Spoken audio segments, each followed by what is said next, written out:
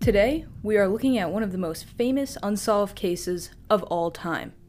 We are delving deep into a man that terrorized London in the late 1800s. He was called Jack the Ripper.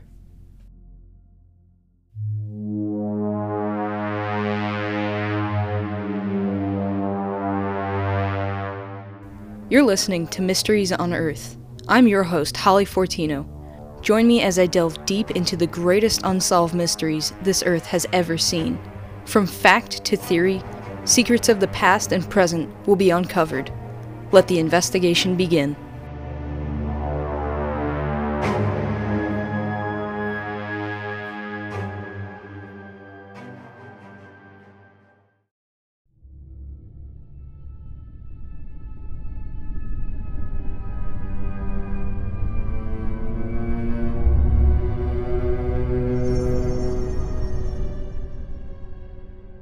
It was the end of summer and beginning of fall on the east end of London when a killing spree erupted. Specifically in a lower-class village called Whitechapel, which was known for violence and crime. This was an impoverished area where many turned to crime as a means to get by. Men turned to gangs, and women often turned to prostitution. All of the given victims were known to be prostitutes. It all started on August 31st, 1888, around 3:40 in the morning. The body of Mary Ann Nichols was found laying on her back. Her throat was deeply slashed and her body was disemboweled, meaning that she was cut open and her internal organs were removed. Investigators revealed she was dead for about a half hour before being found. About a week later, on September 8th, another body was discovered. She was a young woman named Annie Chapman. Similarly to the previous victim, her throat was slashed, but this time, the killer had removed Annie's womb.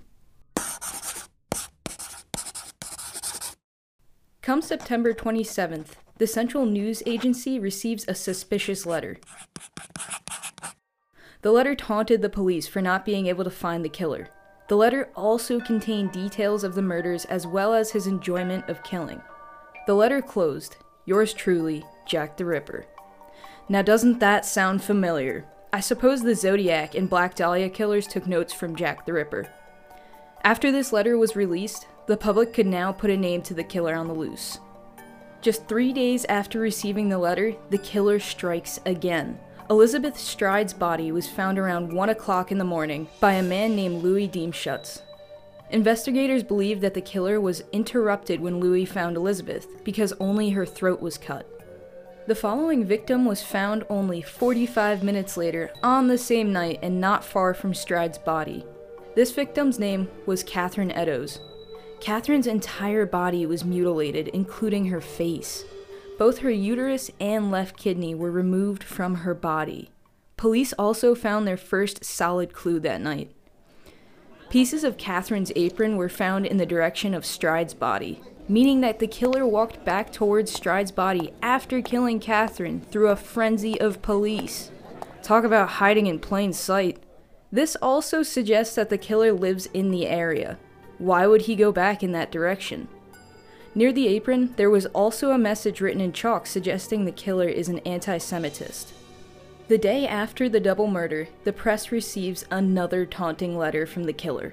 The letter had to have been from the killer himself, considering the detail of the murder.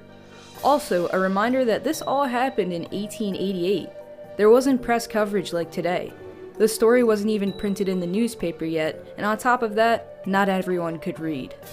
By October 13th, police are desperate to find this grisly killer. They decide to spend a week searching every home in Whitechapel. At the end of their search, they found absolutely nothing. Almost a month later, on November 9th, the final and most grotesque confirmed victim was found. Mary Kelly's mutilated body was found in her bed by her landlord seeking rent money. Her body was disemboweled and she was skinned down. Now, what is tough about this case is that there's a wide range of suspects who fit the killer's profile very well. Possibly another reason why Jack the Ripper's identity was never revealed. There were a handful of eyewitnesses who believed they spotted Jack the Ripper. All of them concluded that he was between 25 and 35 years old. He had a stature around 5'6". He was stocky with a fair complexion and a mustache. He was a very generic man who had no problem fitting into society. One fact that the police could conjure up was that the Ripper was most likely a doctor of some sort, considering how clean he disemboweled and removed internal parts from the victims. One of the main suspects on police radar was a man named Montague John Druitt. First off, he fit the physical description of the killer. He also had an uncle and a cousin who were doctors. Perhaps that's where he could have gained anatomical knowledge. He apparently lived with his cousin a few miles from Whitechapel. Months before the murder, Druitt wrote in a diary that he was insane, particularly sexually insane. Plus, the killings stopped just a few weeks before he died. So, was Druitt really Jack the Ripper?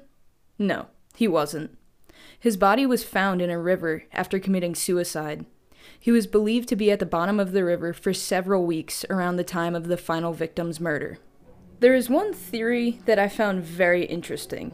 It was called the Royal Conspiracy. It was the idea that Prince Albert Victor Christian Edward was the killer.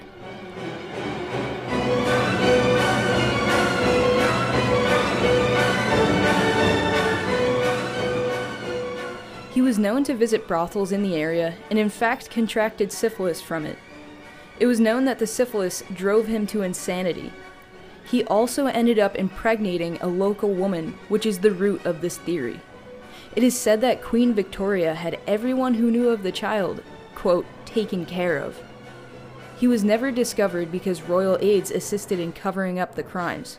An interesting theory, but definitely far-fetched.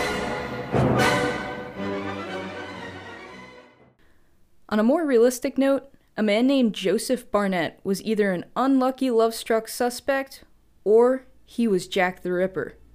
Barnett was the roommate of the final victim, Mary Kelly. He was apparently madly in love with Mary and called her his wife in a telegram, although they were just roommates. Barnett worked as a fish porter, meaning he was experienced in gutting and skinning fish. He was heavily against Mary's life as a prostitute and strived to make money to keep her off the streets. It worked for a period of time until Barnett lost his job and Mary had to return to prostitution. Some theorize Barnett committed the first 4 murders to scare Kelly off the streets. One night, Mary brought 2 other prostitutes home and caused a major fight between her and Barnett. The fight grew violent, ending up in a broken window or two, as well as Barnett moving out of the apartment. Just 10 days after that fight, Mary was found dead sleeping in her bed. Note that the killer was uninvited because she was asleep. What makes Barnett extra suspicious is the fact that he knew how to get into the apartment. Perhaps he still had a key. It was also known that Barnett's friends called him Jack, and the murders stopped after his lover died. There are a handful more suspects who fit the profile just right. Which man was it? Was it more than one man? Could it have been a woman throwing the police in the wrong direction?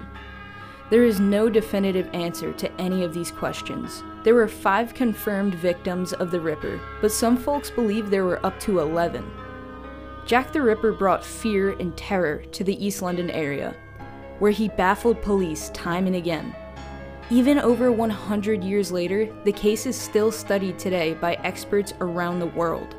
The identity of the infamous Jack the Ripper remains a mystery on Earth.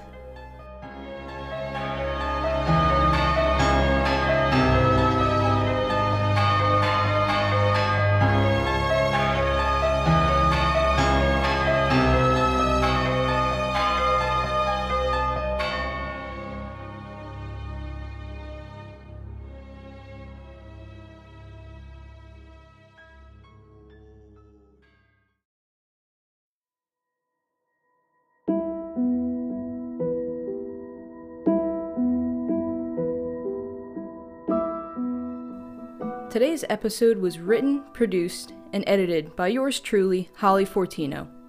I would like to give credit to History.com, thehistorypress.co.uk, StrawberryTours.com, Casebook.org, and of course, the boys at BuzzFeed Unsolved Network, for their great information on Jack the Ripper.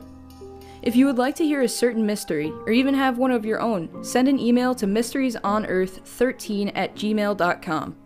Join me next week as I take on the greatest modern mystery, the disappearance of Malaysian Airline Flight 370. Don't miss out on the investigation.